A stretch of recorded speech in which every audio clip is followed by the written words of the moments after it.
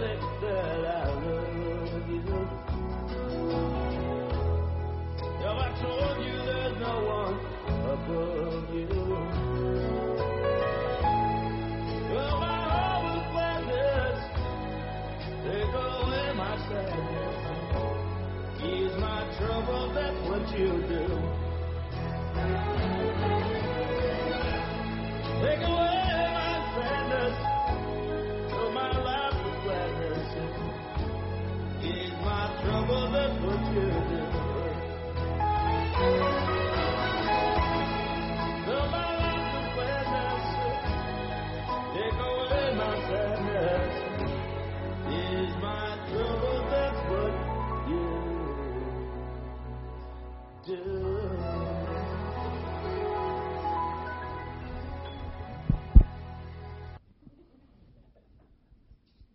Hello, everybody. Long ago, in England, a wise and just king ruled the land. His name was King Uther. Times were good and the people lived well. King Uther wanted a magician at court, and so he chose the famous Merlin the magician. Merlin could see into the future, and he knew that the good days were not going to last. King Uther and Queen Guinevere had a child, a baby son. At a castle party for the royal birth, Merlin the magician took the king aside and said, "Sire, there is something you must know. Soon a great darkness will fall over this land. Your child is in great danger. Let me take the baby away, and I will be sure he stays safe." "Merlin," said the king in surprise, "you are a great magician and you are my friend, but there is no way we would let anyone take our child away." Sadly, soon after the child's birth, the queen died. Not long after, King Uther was killed in battle. That very night, Merlin swept into the castle and took the child. The next morning, the royal nurse went into the nursery. Alas, an empty crib. In fear, the nurse, the nobles, the servants looked everywhere, but the baby was gone. For years, there was no king to sit on the throne, no king to set the laws. Men of high rank fought each other to be king. Darkness fell over the land. Robbers and bands of wild men ruled the streets of London. Evil men broke into houses and took what they wanted. Travelers on the roads were jumped and robbed. The people of England lived in fear. Or Baltimore, Los Angeles, you take the pick. Yet far away there was a quiet place. A good knight, Sir Ector, lived in peace with his two sons. His first son was named Kay. His younger brother, Arthur, had been adopted as a baby. Years before, a stranger had come to Sir Ector with a baby. He asked if Sir Ector would raise the child. The old knight took the baby in his arms. Glad for a second child, he named him Arthur and raised the child as his own. By the time Arthur was 16, his brother became a knight, and Arthur was his squire, carrying his brother's tunic, helmet, spears, and lances. Lance, this is the only time I have ever said the word lance in my message, and you're here. One morning in the middle of the town square of London, there was a large block of white marble, and resting upon it was a large stone with the golden hilt of a sword and a few inches of a blade sticking out from it, shining in the sun. The rest of the sword was buried deep in the stone. What's more, these words could be seen on the top of the blade. Whoever pulls out this sword from this stone is the true king of England. Now you know how the story goes. Should I finish?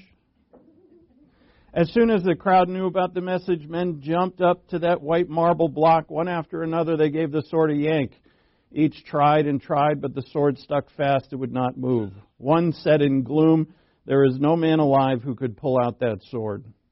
"We'll see about that," said a voice from the crowd. The Duke of Cornwall, dressed in silks and ribbons, stepped up to the white marble block, and he said, hear ye, I call for a tournament to be held 1 month from today. Knights from everywhere and anywhere and everywhere in England are invited to come. There will be contests and prizes and a grand feast for all." Arthur's brother Kay joined this contest, and when he asked Arthur, his squire, for his sword, Arthur couldn't find it. He looked everywhere, but it was either lost or he forgot it at home. So Arthur went to the square, and looking upon the sword in the rock, he said to himself, "Let's see if I can get this sword unstuck." And he pulled it, and it moved. "It's looser than I thought," he said to himself, and he pulled again, falling backward, sword in hand. When the crowd discovered that only Arthur could pull out the sword, because he later on came and put it back in, and then others said, well, now we can pull it out after he put it back in, but nobody could pull it out, only him. Someone in the crowd said, "He must be our king." But others in the crowd protested. And naturally they would. He was a skinny teenager with no experience, a squire, a nobody. One tall and broad knight said, "Do you think this skinny boy should rule over us all?" God says of all believers that they are His very own sons and daughters in a true familial manner, indwelt by God, possessing perfect righteousness, justified before all law, and possessing eternal life.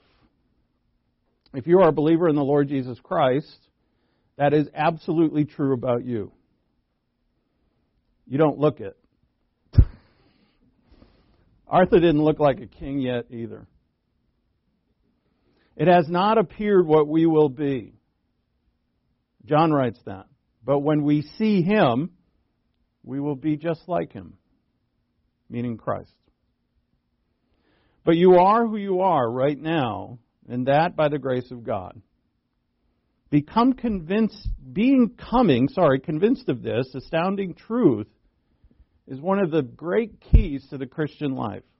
To become convinced of who you are in Christ. And if you do, you will live like a king. And by king, I mean with a capital K, our Lord Jesus Christ, the King of Kings and Lord of Lords. But you have to be convinced of who you are. So convinced that you will not allow anything else, not that we're going to be sinless, of course, but you will not allow anything else to get in the way of your true destiny. There's another version of this story, just quickly before we start. Maybe you've seen the movie. It's called Monty Python and the Holy Grail. Arthur comes into a field and he happens upon two peasants, a man and a woman, working in the field. Arthur says, "It is I, Arthur, son of Uther Pendragon, from the castle of Camelot, king of the Britons, defeater of the Saxons, sovereign over all England." The two peasants are completely unimpressed. Arthur then says indignantly, "I am your king." The woman says, "Well, I didn't vote for you." Arthur replies, more indignant, "You don't vote for kings." The woman asks, "Well then, how'd you become king then?"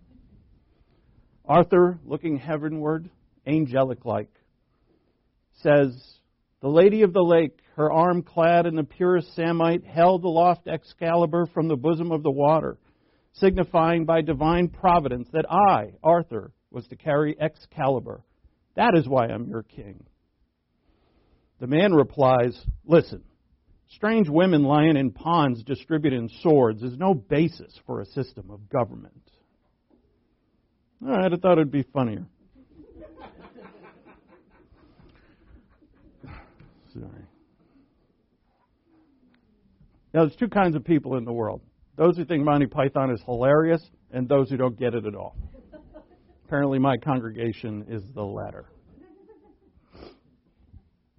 That was when my daughter Alyssa, she was somewhere around 6 or 7 years old. "Maggie, this test is coming soon."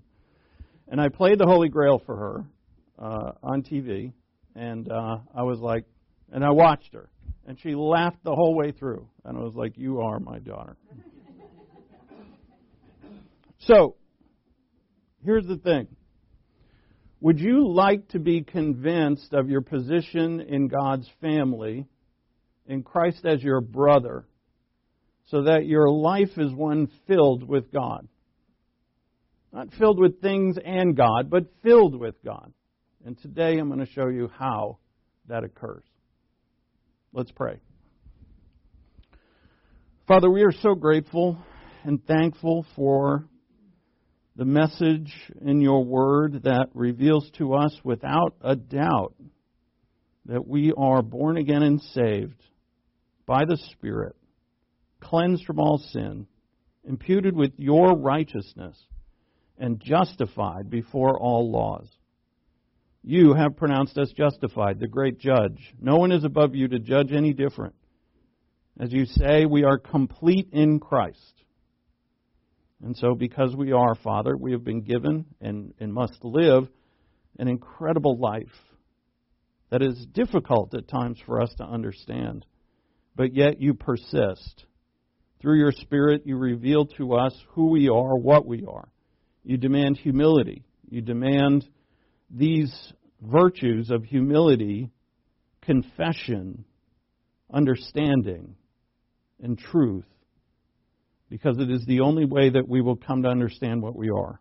And so, Father, through your word and through your Spirit this morning, we ask that you impress upon us all the great joy of this life, the great challenge of this life, and to convince each of us that it is our very birthright. And we ask this in Christ's name. Amen. All rise, please.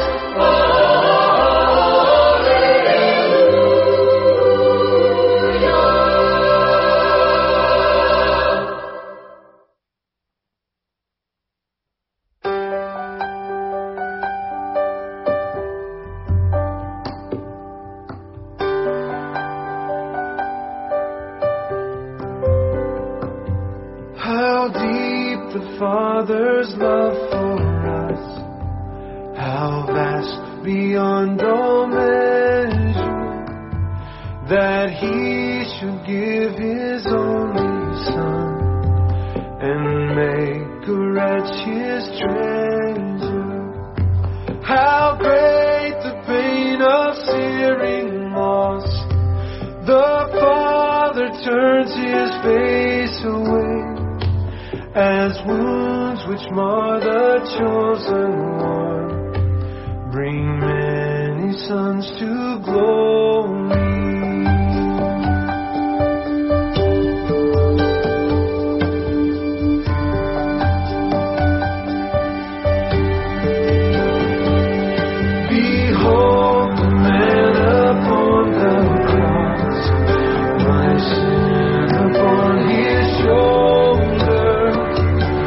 Ashamed, I hear my mocking voice called out among the scornful. It was my sin that held Him there until it was accomplished. His dying breath has brought me life. I know that it is finished.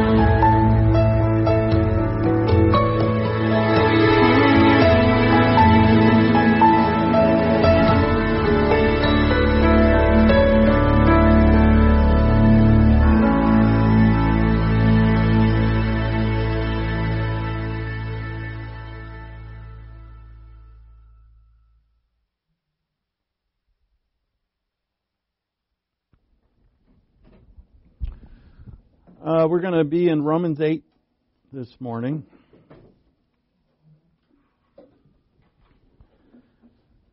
There's a number of passages in the New Testament that emphasize that we're no longer under the law. Romans 8 is one of them. Galatians 3, Galatians 5, 2 Corinthians 3. And they go into it, all of these written by Paul, go into it quite intensely and clearly that we're not under the law anymore. So if you're not under the law, how do you live? I appreciated in the story of Arthur that when there was no king, that things went into chaos. You know, people did what they wanted. We see it in our inner cities also where the law is not enforced. I mean, even if there is a law, if it's not enforced, then people become more criminal. So if you're not under the law, how do you live? And ironically, this is the desire of the anarchist. Was it 2 summers ago where they were rioting and burning and, what do they want? No laws. But all those riots a couple of years ago were supposedly in pursuit of a society without laws, and how would that work out? If you weren't under the law, and by the way you're not, how would you live? Some would say, any way I please. So the Corinthians decided, so can I do whatever I like? If we're not under the law, Paul was clear to teach them this. He reiterates it in the letters that he writes to Corinth. That you're no longer under the law, you're under grace. So can I do whatever I want? They didn't actually ask Paul this. They just went ahead and did it. And Paul's response was, stop it, kind of. Let's look at the Bible. What does Jesus say? Stop it. Paul writes, do you not know that you are a temple of God and that the Spirit of God dwells in you? And here's his conclusion in the very next line. The temple of God is holy. And that is what you should be? No. Are. Paul's motivation is not some threat of loss. It's not negative, actually, in any way. It's completely positive. And this is what we're after today. This word holy, what does it mean? Separate unto God, completely and utterly dedicated to God in every area of my life. That means separation unto Him, away from the world and the flesh, and dedicated and obedient to Him. That's what holy is. All of heaven, right? Our Father who is in heaven, holy is your name, right? All of heaven is holy. And that is where we are. Where's your citizenship? Where's your destiny? Where did the life that you have, where did it come from? The bread of life that has come from heaven. It's the Lord.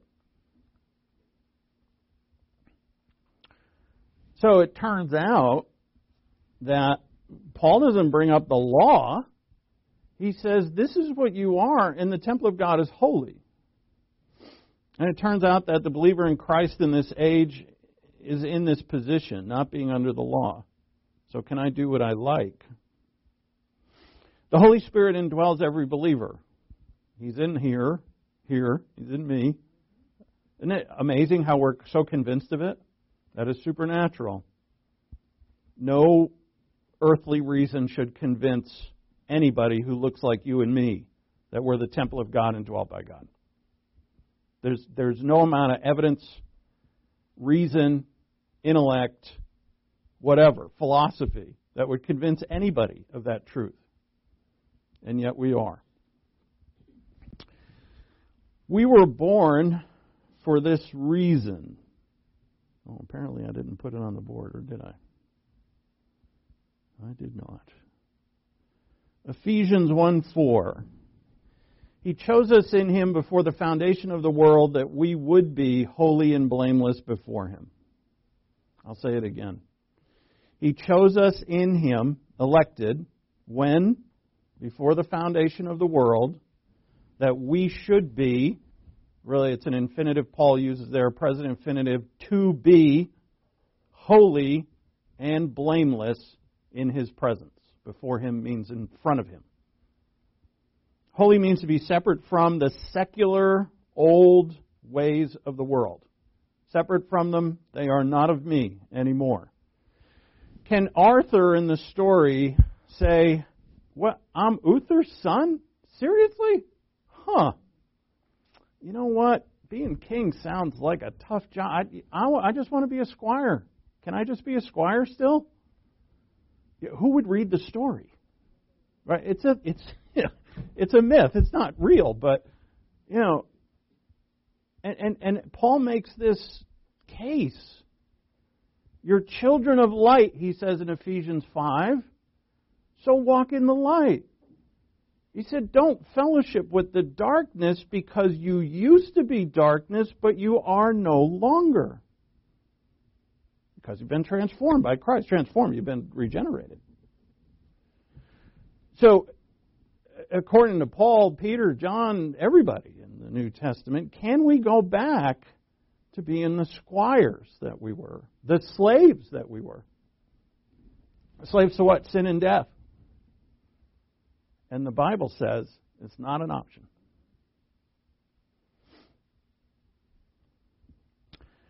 Holy is the same root word as sanctification, hagios in Greek, hagiosune and so on.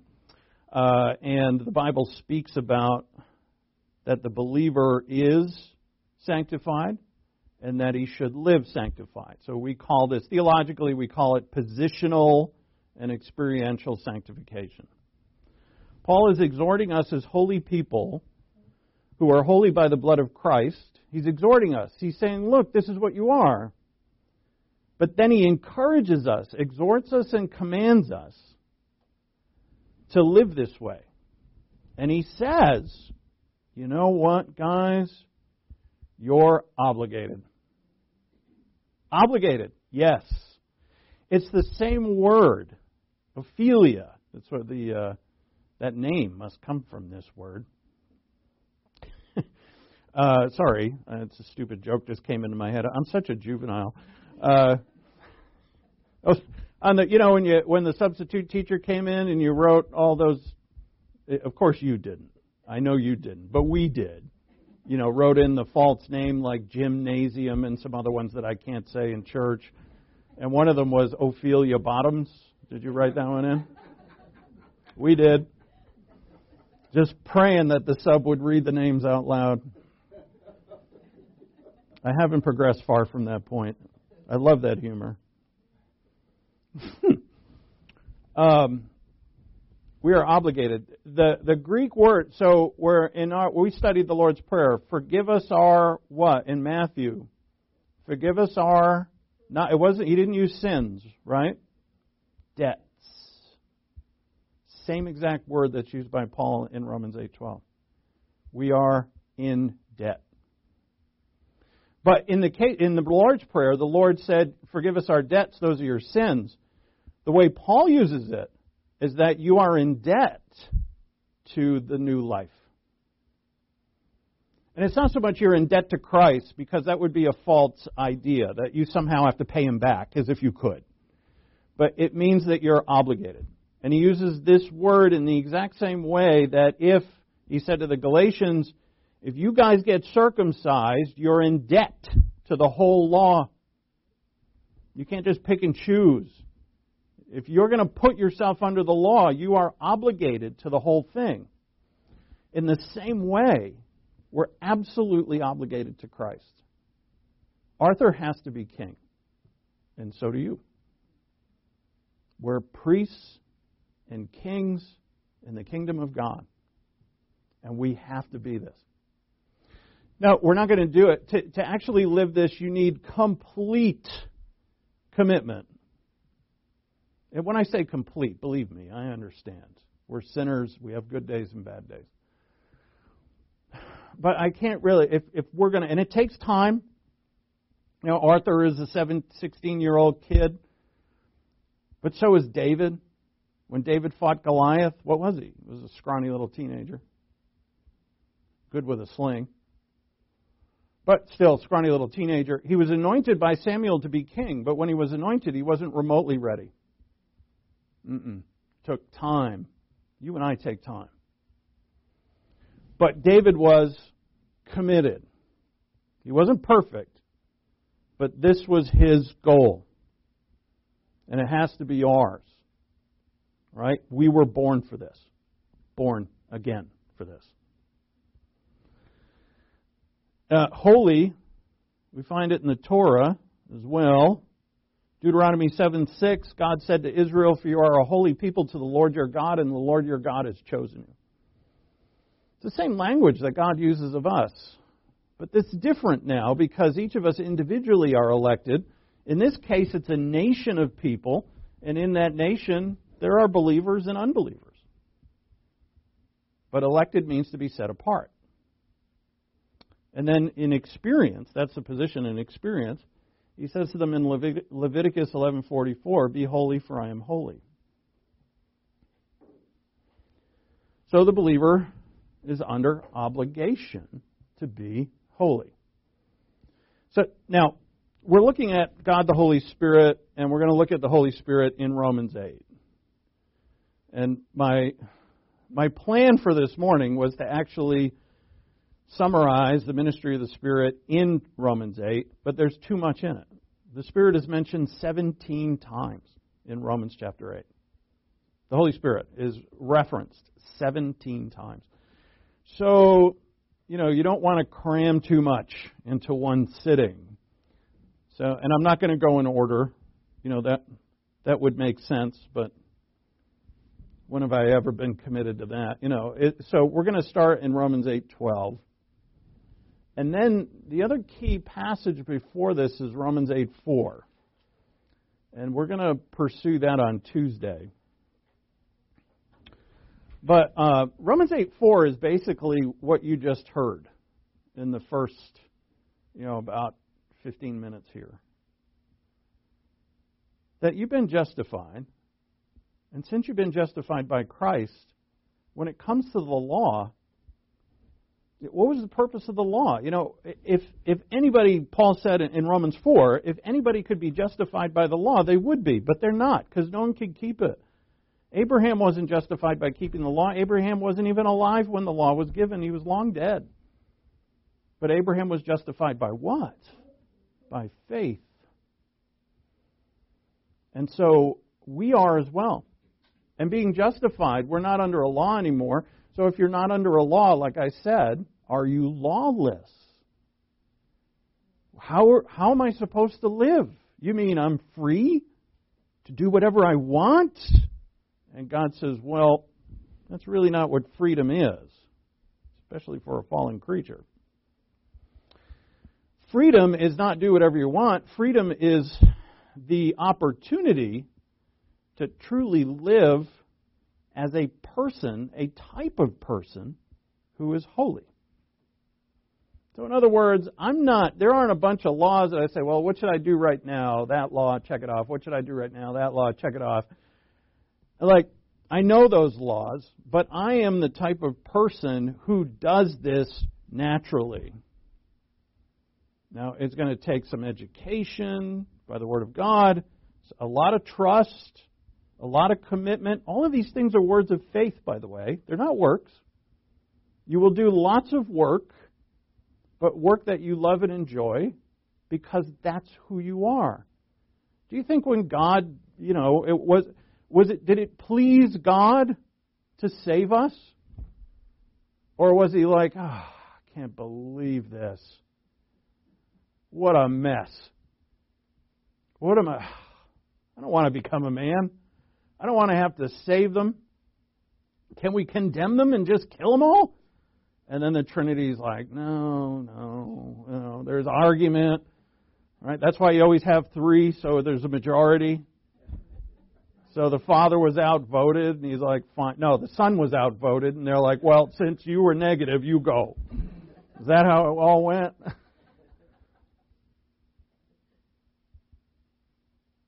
But we read in Isaiah, in the servant song. I think of the servant songs. I get misty. God was pleased to crush his Son. It makes no sense. Of course it doesn't make any sense to us. But this plan of salvation, right? Why do we love stories like King Arthur? Because they're wonderful. There's the underdog who's actually really the one, and there's always somebody evil in the story who's, because the throne is empty, he's going to take it by force, and he's evil, and he's selfish, and he's a tyrant. And then comes this young so-called upstart that ruins everything, and he's going to kill him. And we just can't wait, as we're watching the movie or reading the story. We can't wait to get to that climax where he takes the throne, just kills the evil guy, and the evil guy gets what he deserves. It's actually in the Bible. Why do we love those stories? We can totally identify with the characters. Hopefully not the evil one. But it's a story that actually happened in Judah. And the little boy, who was an infant king, was Josiah. And his mother, his mother, who was not an Israelite, she was from the north, from Israel. So she was an Israelite, is what I mean. She wasn't from Judah. But when her son, the king, died, I think his name was Ahaziah, all those Ayahs that were kings, I can't remember them all. But as soon as he died, she killed everybody so that she could take the throne and keep it. She killed all his brothers.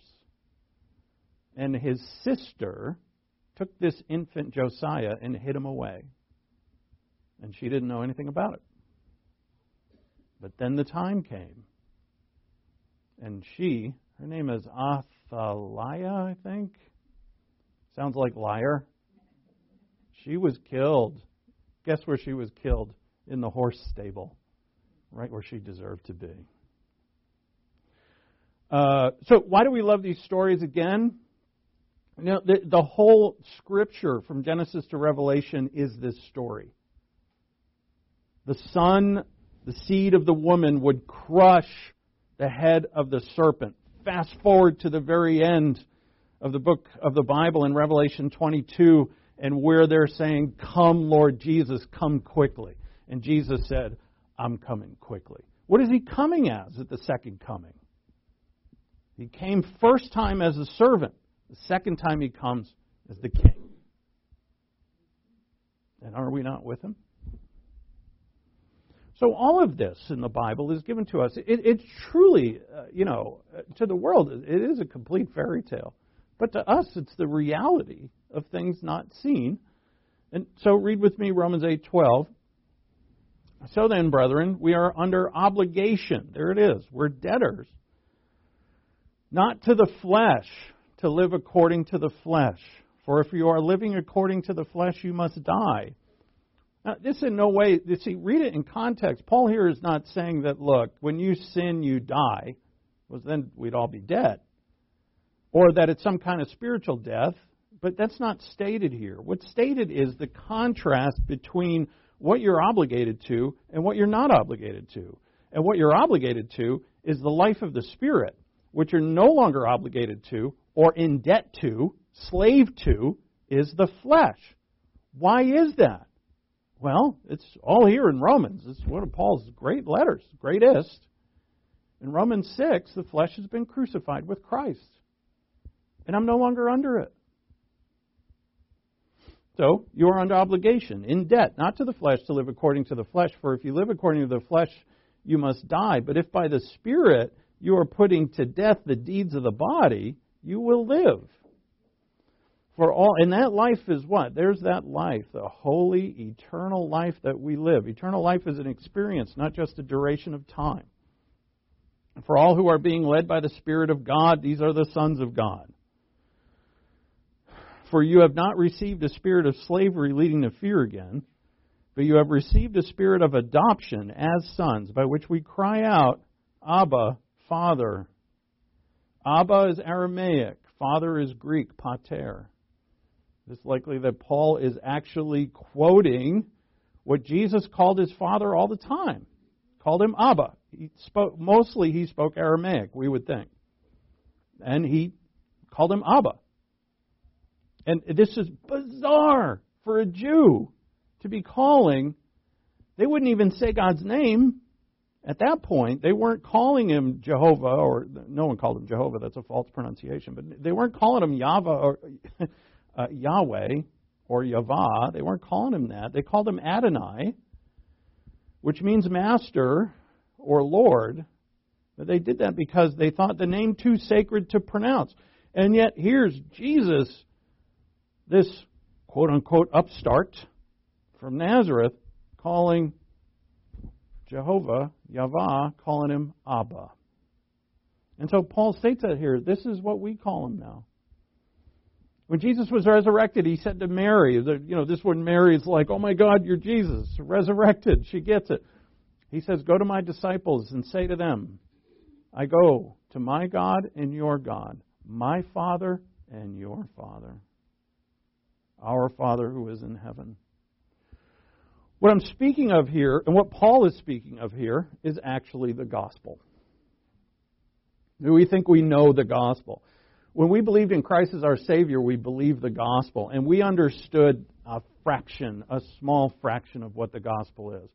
In Greek, euangelos, which is the word for gospel, means good news. And this is the good news.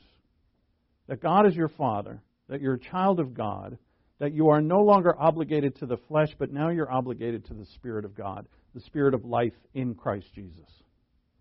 That's now your obligation. And what a cruel joke if God made us obligated to live a life that we couldn't. Like you have no other choice but to live this life, and I'm like, that's impossible. But if God says you're obligated, what does that mean?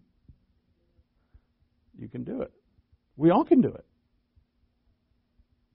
Right? And it should be a joyful you can do it. Like hot dog. I'm no longer enslaved to the flesh, to sin, to the world, to selfishness. I'm not. And yet my flesh, I gasp because my flesh has been a real pain in the flesh to me lately, and I just want to, I was thinking about it yesterday. Will you please die? I know what that means. I'm no idiot. But, could you stop? Could you just go away? I'm tired of you. And yet, I ain't going anywhere. I could throw in the towel, right? I could just say, oh, the hell with it. The bleep with it. I was wondering if we could get the technology. When they fuzz out your lips when you swear, and they put in a little beep. That would be good, but that would be terrible actually for me. So we need to be convinced. We need to be convinced despite our track record, which for every one of us in this room hadn't been all that good.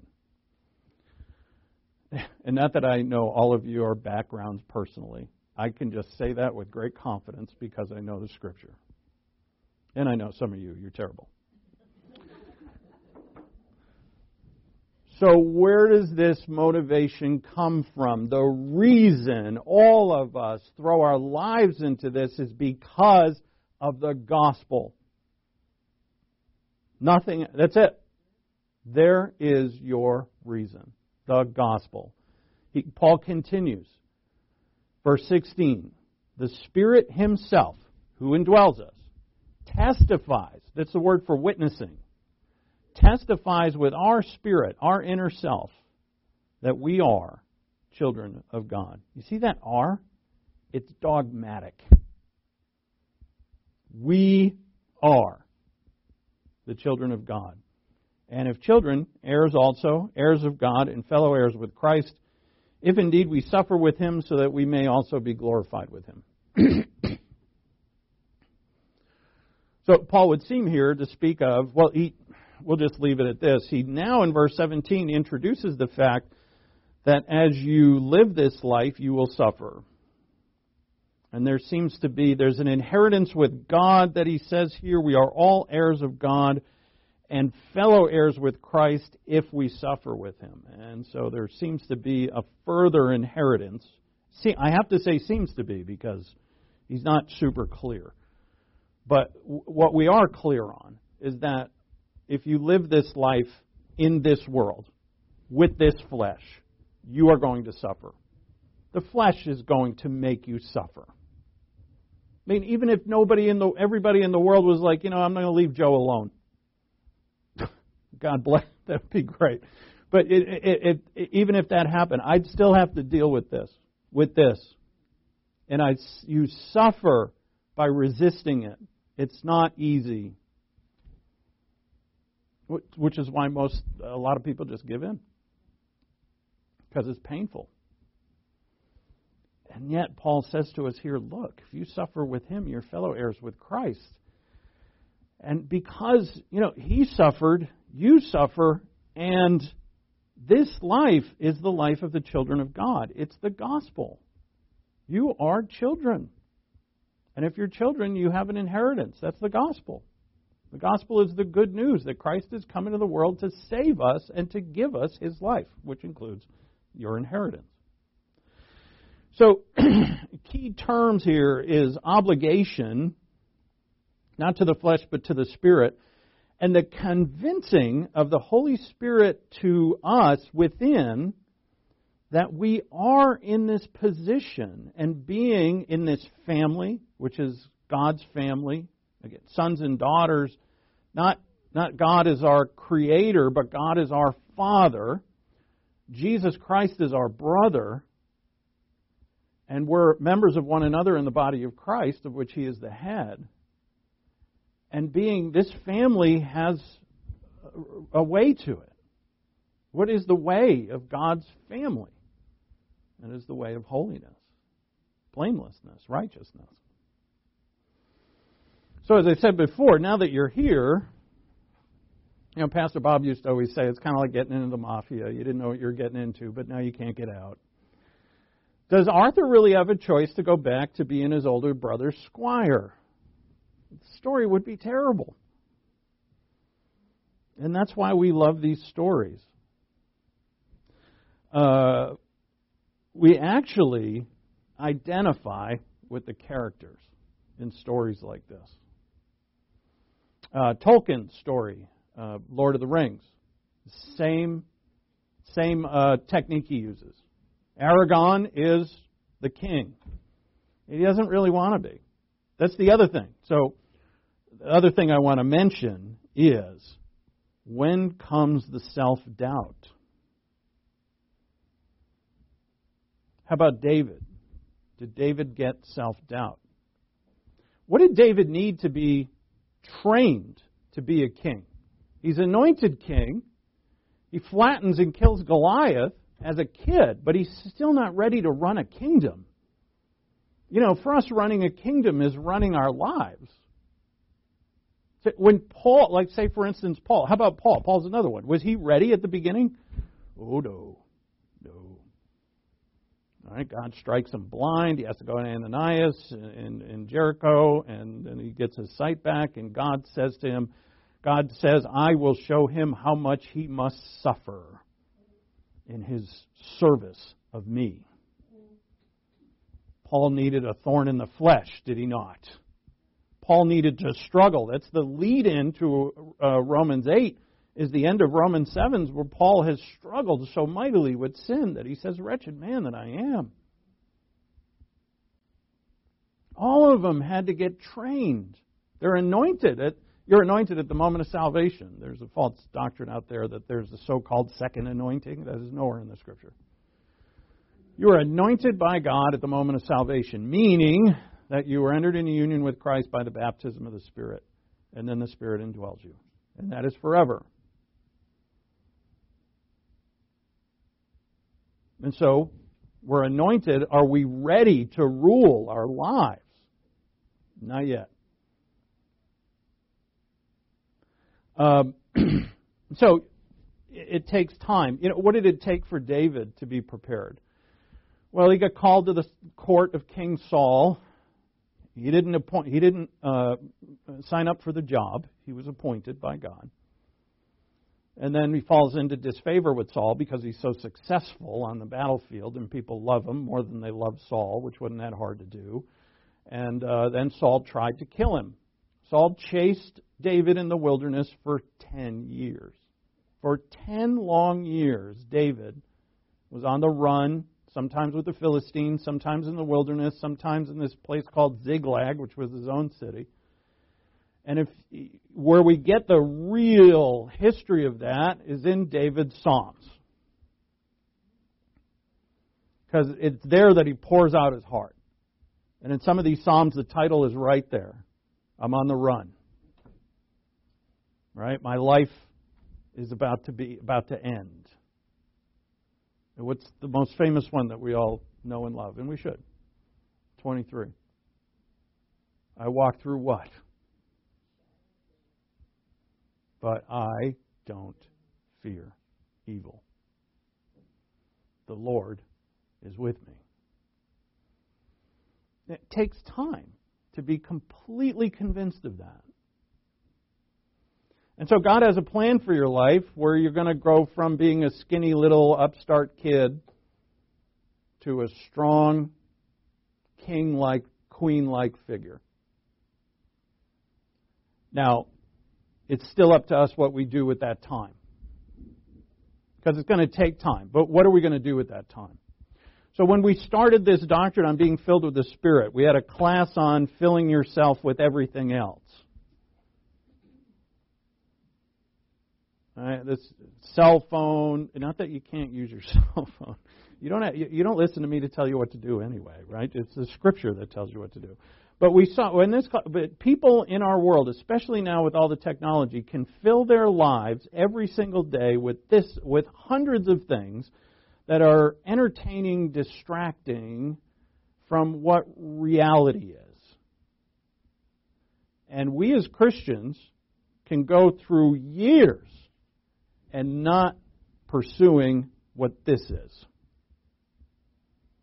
Right, we can go years, and this is kind of a sideshow. I think especially if you became a Christian as an adult. I was born again and saved at 25 years old, and it's just now it's another thing added to my life. Now I'm Christian. I'm a Christian. Christianity is added to my life. And what none of us really understand at that time is that it is the only life. It's not now. Now I'm a worker. I'm a father. I'm a mother. I'm a wife. I'm a husband, and I'm a Christian. So it's just like another thing added on. So it's like you're all these things, and you're like 1/10 Christian. And you're 100% Christian, and God says this is now what you are, and all the other things fall underneath it.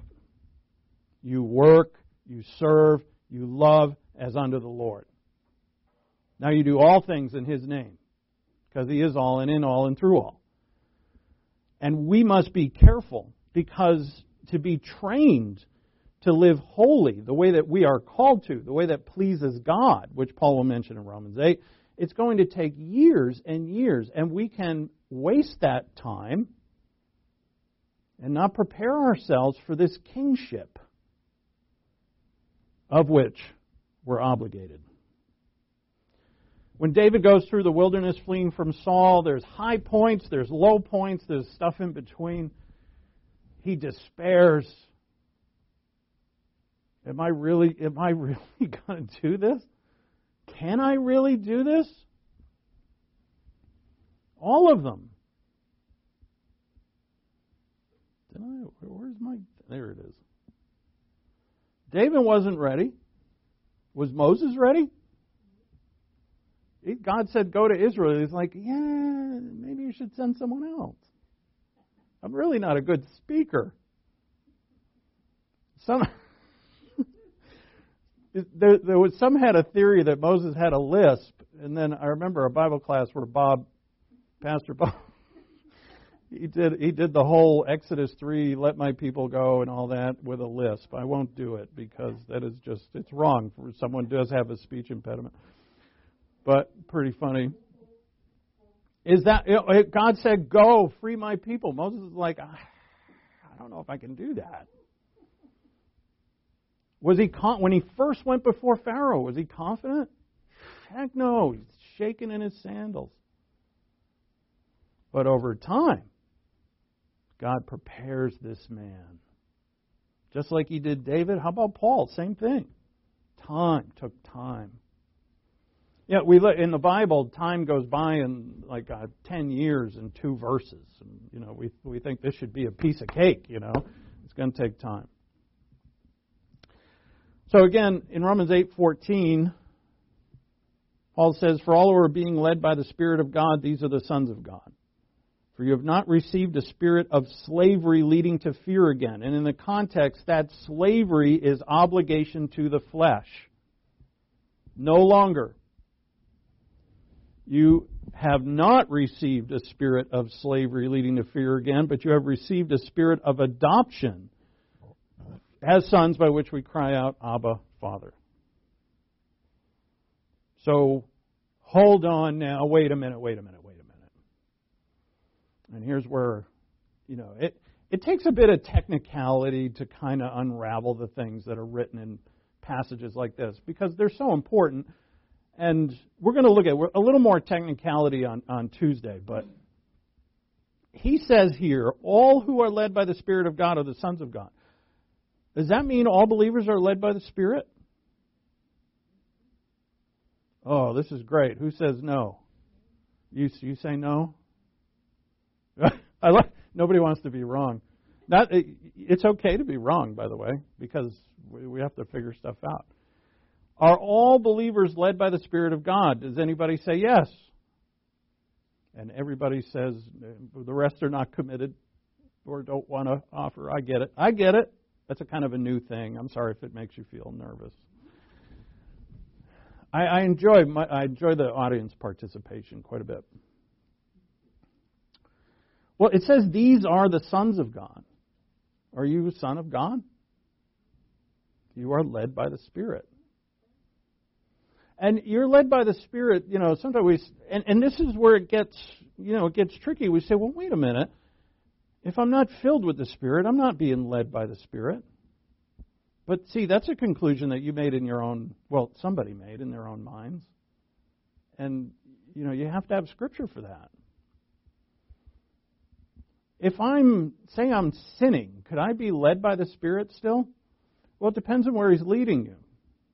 I mean, I would say yes, but again, it's of my opinion that when the discipline of the Lord comes upon me, that's leading, that's grabbing you by the nape of the neck and pulling you in a certain direction. But we are those, and how you would answer this would, depend on some things, but we have to go in the context of the Bible. So head back to Romans 8:4. Let's look at context just a little. And to me, this is the key verse of the whole chapter. Depending on how you answer Romans 8:4 is going to be your interpretation of the whole chapter. And this has got to be, and again, in my opinion, but not only in mine, it's one of the greatest chapters of the whole Bible. Because it truly displays what Christ has done for those who have believed upon Him. So Romans 8:4. I only have 4 in my scripture, but let's go to here. Let's go to verse 1. Therefore, there is now no condemnation for those who are in Christ Jesus. For the law of the Spirit of life in Christ Jesus has set you free from the law of sin and death. The law of sin and death is the law of Moses. For what the law could not do, weak as it was through the flesh, God did, sending His own Son in the likeness of sinful flesh, and as an offering for sin, He condemned sin in the flesh, in His own flesh, so that the requirement of the law might be fulfilled in us who do not walk according to the flesh, but according to the Spirit. So what Paul says here is that the requirement, and this is not really translated great, because this word requirement is actually a word for justification, and it's actually translated justification in Romans 5. And we'll see that Tuesday. So it would better be translated righteous requirement of the law. So what does the law require? You get 613 commands coming from God to Israel. What does it require of Israel? That you follow the whole thing and be righteous. And if you're righteous before God, you're justified. And Paul is clear here, as is God in so many other passages, that nobody could do it. So can you be justified by the law? No. Romans 4, all of Galatians, no, you cannot. You cannot be justified by the law. So what does the law require of you? That you're justified and righteous. But you're not. But when my Lord hung on a cross and put Himself in the place of judgment and was judged for all of the sins of the world, judged for my sins, by His death, by His blood, I am reconciled to God. This is the gospel. And because I am reconciled, because I am righteous now, I'm justified. And notice the language, look at verse 4 again. So the requirement of the law might be fulfilled in us who do not walk according to the flesh, but according to the Spirit. So big question, and how you answer this question leads you in your interpretation of the whole chapter. Is the requirement of the law fulfilled in you when you're walking by the Spirit, which would mean that when you're not walking by the Spirit, that the requirement of the law is not fulfilled in you? And is that what he's saying? Now chew on that. Or is Paul saying that we who walk by the Spirit are those who have fulfilled the law? Who are those who walk by the Spirit? Well, and there's some technicality here, has to be worked through a little bit. But it reveals to us that those who have fulfilled the law are those who are of the type, who have been designed to, what did Paul say what? We are obligated. We are those who walk by the Spirit. And we say, well, wait a minute, God, we don't always do that. Yeah, no kidding. You're righteous and you're sanctified, but you don't always act righteous, do you? No, you don't. But do I call you righteous? Amen. Is your sins cast so far from you that God doesn't remember them anymore? It's the new covenant, Romans 8. Hebrews 8. Hebrews 8. Your sins and your iniquities I remember no more. Isn't it the sins and iniquities that violate the law? Absolutely. What in the world has God done? That's the great question. You see how absolutely magnanimous this is. What God has actually done for us, and it's right here. And we're so, it's so good, like God is so good, that we try and find ways to make it not as good as it is. Because, come on, it can't be this good. I'm forgiven of all of my sins. Well, wait a minute. If you're going to tell me this, Pastor, then I'm going to go do whatever I want. See, there was my bleep. And some people have done this. But does it change the truth? What was Paul's response to the Corinthians who did just that? They did that. Paul had spent 1.5 years in Corinth training them, teaching them. 1.5 years, sitting in the same place. When he first went there, he had to work because they wouldn't support him. So he's working with Priscilla and Aquila, making tents or making sails or whatever he's doing. And then finally he gets a gift from the Macedonians and he can quit his job, which he did, and he went into the ministry full time, training the Corinthians. And then he leaves, and on his third missionary journey, he's hanging out in Ephesus, and this girl, Chloe, who has just left Corinth, comes up to him and says, Paul, we got to talk. All hell is broken loose in Corinth. And he's like, what? How is that possible? And he's mad. Oh, he's mad. You know, we have 2 letters to the Corinthians. He wrote 4. There's 2 of them are missing. God was like, that ain't inspired. Jeez, Paul, settle down.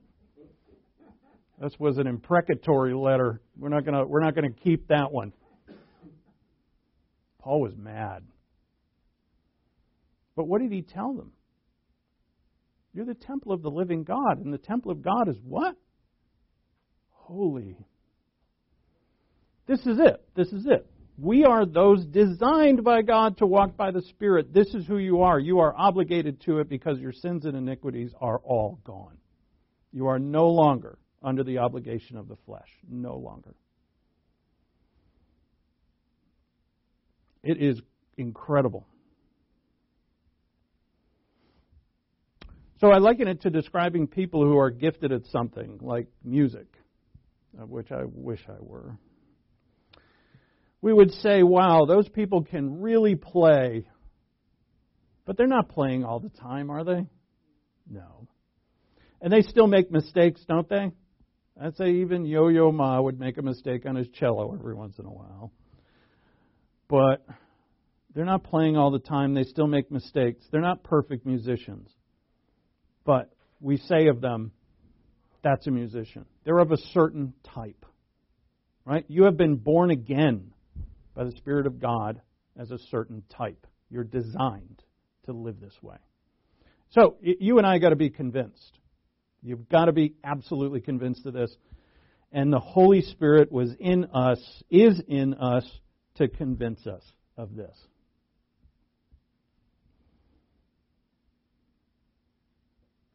That slide was out of order. Here we go. So, to close, we need time to truly pursue the life of Christ in a committed fashion. We need time. But in a committed fashion, we can waste time. So as Paul says here, pursue righteousness. I highlighted godliness because godliness is the Greek term eusebia, which means to be well devoted. It means to be completely devoted. That's what godliness is. Pursue. That word that means make every effort. Righteousness, godliness, faith, love, perseverance, and gentleness. Fight the good fight of faith. All right, it's important. And we say, I knew there was a catch, right? I knew it. I got to do something. This is of faith.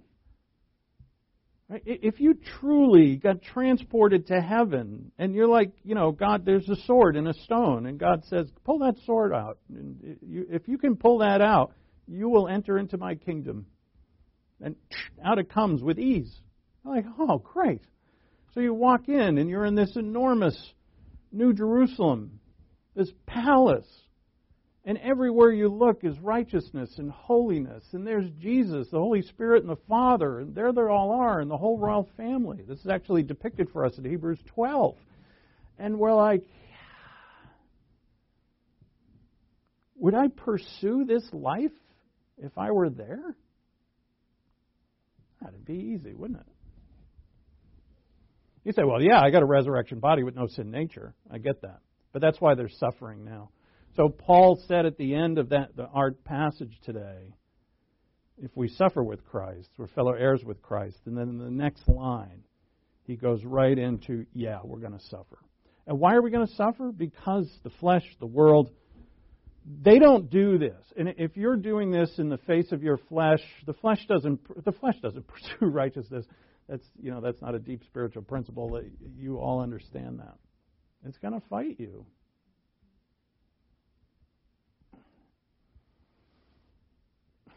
And here we are far from that New Jerusalem. It's there. Jesus said, I go prepare a place for you. It's up there, waiting for us. And so we've got to stay in communication, right? As part of this pursuing. And right here in Romans 8, it says you're too weak to pray really well. So the Holy Spirit's going to help you in your weakness of prayer. It's coming right up, right after Paul mentions all of this. Next.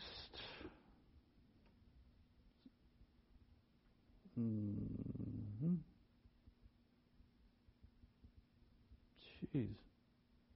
Okay, there we go. My slides are way out of order. That's cool.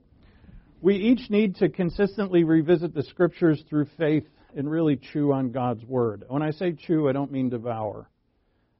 My initial word I wanted to use was metabolize, which is a lot of us are used to from Themes Ministry and Pastor Bob's ministry.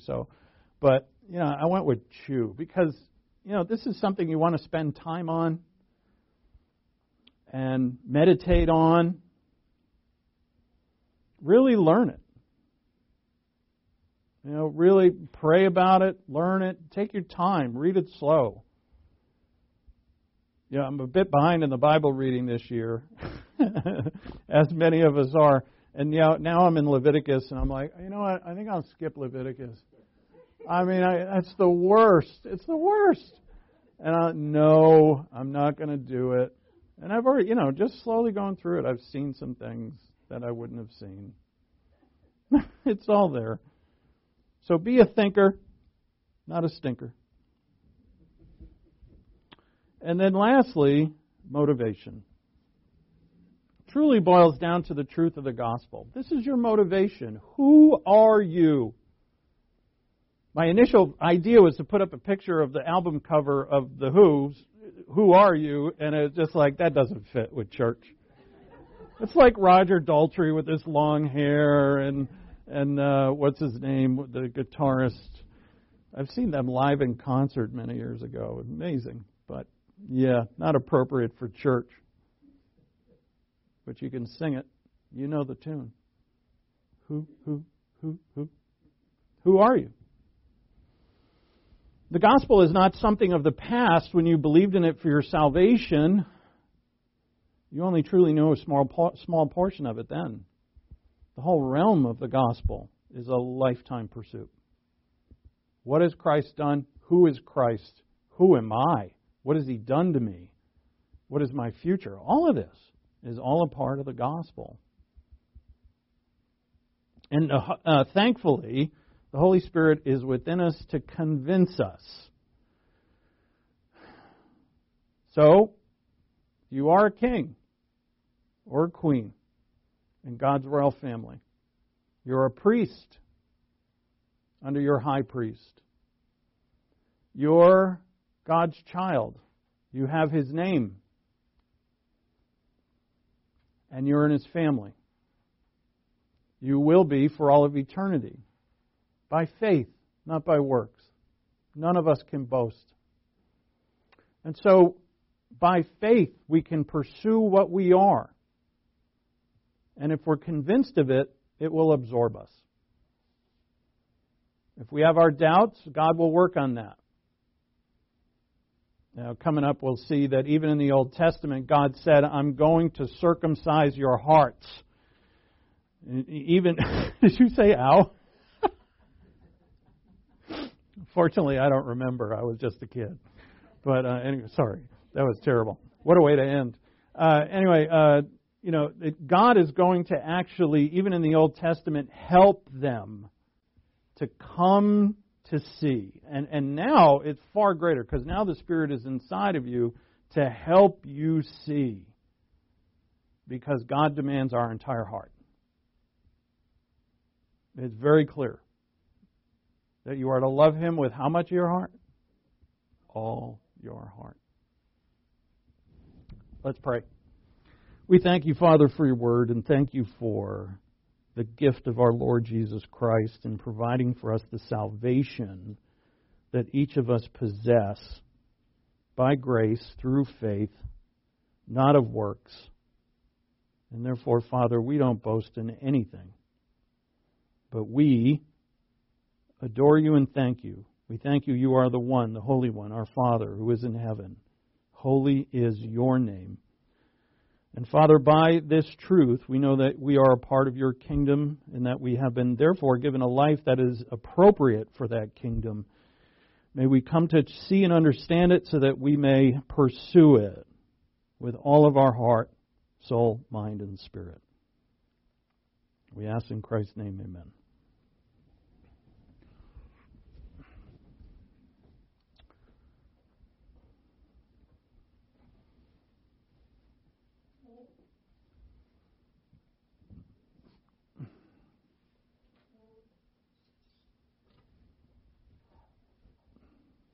Thank you, Grant.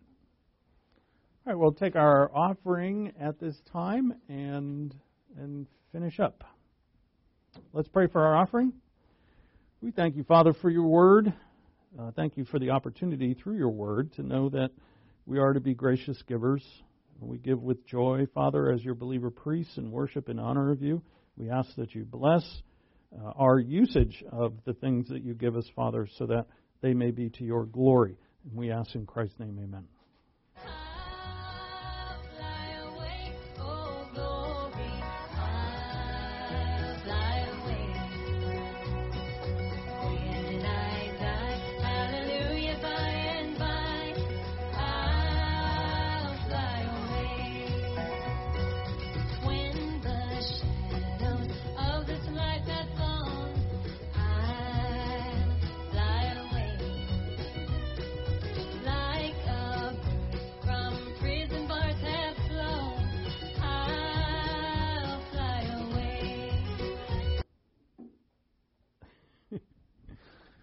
Let's close in prayer. We thank You, Father, for our gathering. We thank You for a fellowship that we enjoy, which is completely based upon Your word, Your truth, Your Son.